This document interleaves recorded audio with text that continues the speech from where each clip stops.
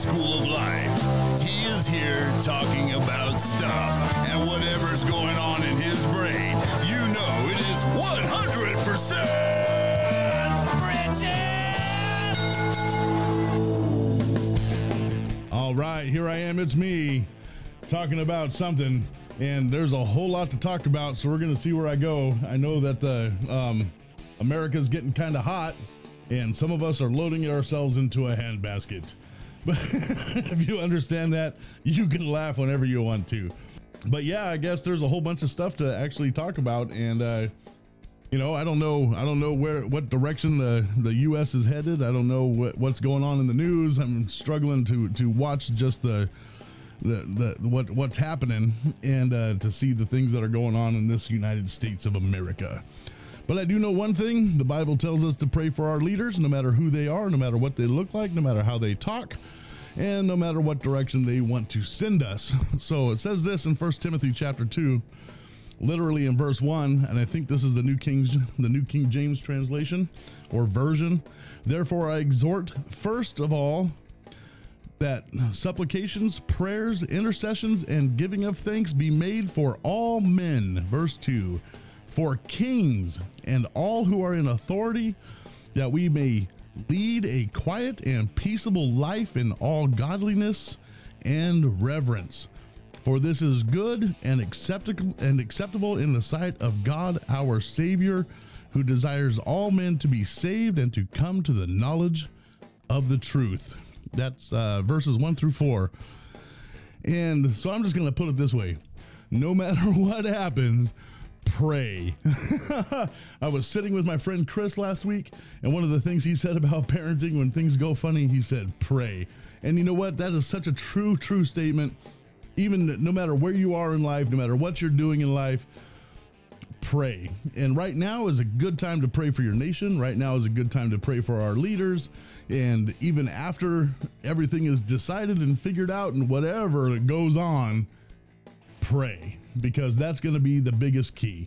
Now, I know that I believe that Trump's going to fight tooth and nail, and he's going to call all kinds of things. Biden and his team are going to do the same thing, and it's just going to be a wreck moving forward for a while. And so I know that that's going to be kind of some issues, and that's just something we're going to have to deal with along the way. So the best thing to do is pray, and I'm going to read this portion again: that we may lead a quiet and peaceable life in all godliness and reverence. It's pray so that you could be peaceable about the situation. It is not about you're not going to pray for the winner. I mean, you can pray for the winner. That's up to you. That's fine. You can pray for the election. You can pray for who's going to be in office in January, and you can do all that stuff. Do that stuff. Pray for the right man to be in place, no matter what the process is, and hopefully it's not, we're not killing each other in the process of all of this, but so that you can live a peaceable life. What is going to give you a peaceable life? And the Bible even tells us so that we can all get to know Jesus, and that gives you a peaceable life. So that's all I'm going to say about that. I'm not cutting this short at 3 minutes, but I am going to continue to talk about something, but that's kind of the main core is, are you praying for your nation? If you are a believer, are you praying for your nation? If you are a believer, are you praying for your pastors? You got to pray for your pastors. They're in leadership and authority. And if you're not praying for them, how do you expect them to give you good insight, not make decisions for you, but give you good insight on what direction to go in such a time as this? That's the reality of all this. Are you praying for your wife? Is your wife praying for her husband? The leadership and authority in the household to guide and direct the youth in the process of all the stuff that's going on, the young people. There's a whole lot that can change at the drop of a hat suddenly, and so I think we have to really pay attention to what's going on. And another thing I think we need to do is make sure we don't shut our churches down. If the government comes in, I might get in trouble for this. If the government comes in and says, shut your church down due to health and safety, keep your door open. Do not neglect the gathering of the saints. And, you don't have to take my advice. You don't have to do what I say. I'm going to throw that disclaimer in there. So if you're a pastor of a church and you go, well, 100% Richard told me to keep my door open, don't blame me. I'm just saying that there's going to be we're coming into a time that we should actually be knowledgeable about the Word of God. We should be knowledgeable about to pray for our leaders. We should be knowledgeable about moving forward with God and pushing forward for the things that God wants to see happen in this earth. And just looking at what's going on, you can absolutely see that we are on the verge or in the middle or on the way, or whatever terminology you want to use, of the end time prophecies. So here we are. Are you ready? Are you ready? It's time. It's time, church. It's time to arise. It's time to pray. It's time to stand up. One of the greatest things I've been enjoying watching on social media, because I haven't had an opportunity to get to anything because they're too far away, is seeing this let us worship, hashtag let us worship, and these tens of thousands of people were in Washington, D.C., and tens of thousands of people were in Phoenix. These are the ones that I saw. And so there's great things happening in the kingdom. The end time harvest is out there waiting to be plucked. It's just, and if we shut our church doors, it's going to be, and I'm not saying your physical doors. If we shut the doors to the church,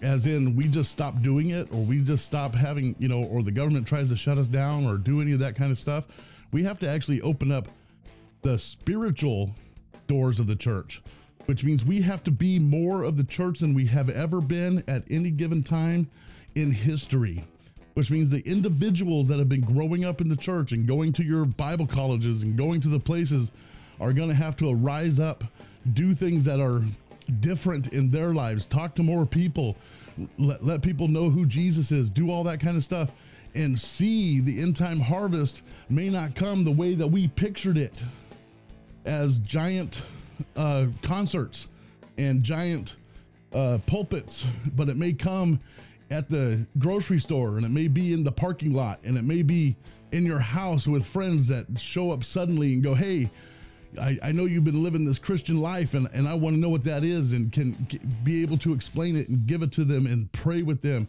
and lead them to Christ. And in the process, praying for our leaders that they go in a direction that is biblical and good and righteous and straightforward. And we have to have that down inside of us to be ready. And I'm going to do something. I'm going to turn around here for a minute. If you're watching on video, and if you're listening, my sound's going to change a little bit because I'm reaching back behind something. This is a Bible. This is a paper Bible. It's got pages inside of it, and it can't be changed once it's been purchased. It can't be manipulated via the internet. It can't be updated. It is what it is. Jesus is the same yesterday, today, and forever. And the Word of God is good for reproof, change, and adjustment. That's what it's for. And as we get to know it, we may start to see these things disappear. Why isn't my app working? Why does this verse suddenly look different? There's lots of possibilities that could be coming up in the future. And I've been saying that for 100 years, so I'm not trying to be prophetic or anything. I'm just telling you what it is. Have a paper Bible lying around. Make sure you've got one so you can read it right out of it. If you have multiple translations, that's even better, but don't rely on the app. I actually was on social media not too long ago. One of the guys that I met through Michael Lewis, who wrote the book that I had him come on here with, the True Worth book. And I got to meet him through social media, this other guy, and he actually asked, do you prefer the app or do you prefer the paper Bible? And I'm like, I prefer the paper Bible. And I use the app to read, but I always tend to verify. Is that what it actually says in my paper Bible that I bought 200 years ago? And if you're watching on video, I'm going to show you this one.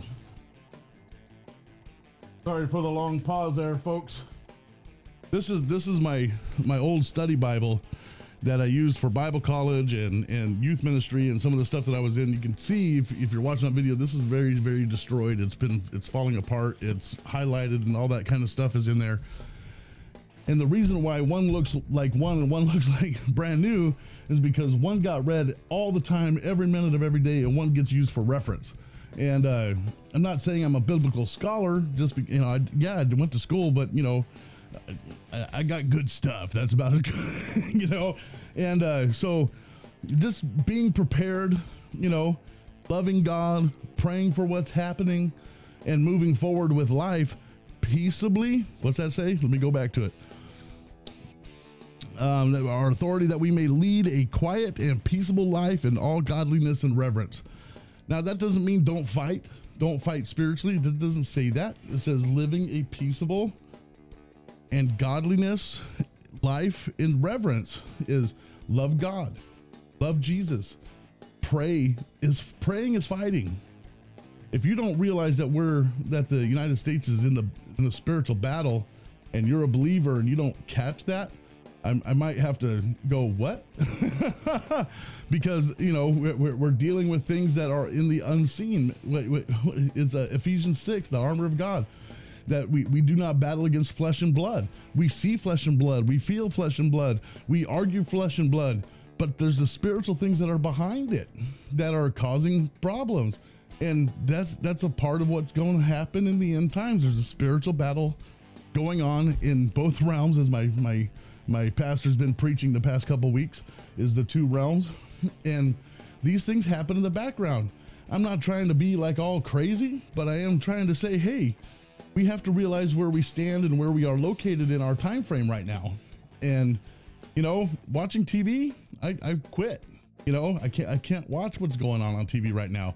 I have to have my mind set on the things of God. And no matter who goes in, come January, however long this physical fight happens between votes and all that junk that's going on, no matter how long it happens, come January, whoever goes in, I want to live a peaceable and quiet life in reverence to God. That's what I want. That's how I like to live. Now I'm going to fight on my knees. I'm going to pray, and I'm going to do the things required in that a believer is really required to do, is to pray for our leaders. And no matter who goes in, I'm going to pray for them. I'm going to be honest. I'm not going to be mad. I'm not going to be angry. And if my life has to change because we change the way America works, I'm going to go with the flow, because I know Jesus is coming back, and he's coming back soon. And if you hopefully see that, so like I say, no matter what happens, no matter with the lawsuits and all the junk that goes on, I just want you to know one thing: pray for our leaders, no matter who goes in. Don't break windows. Don't do those kinds of things, because then it just shows that we're, not very smart people. That's my personal opinion on people that do that kind of stuff, or in certain situations, just not super intelligent. So that's what I have to say today. That's the direction I wanted to go. Church, open the doors. Keep the doors open. Be available to your friends and your family as things start to move forward. Be available in the street to pray with people. Be available in the grocery store. Get in a position where you know how to lead somebody to Christ, because we're going to see that come forward. And that's just, like I say, I'm not trying to be prophetic. It's just something I believe is going to happen no matter how you look at it. We're going to come to that time frame, and the end time harvest may not be the way we thought it was. And it may just be people on the street, people at your doorstep, the nurse that comes and gives you medication for your grandpa, things like that. Talk to people, love people, pray for your leaders, and do great things.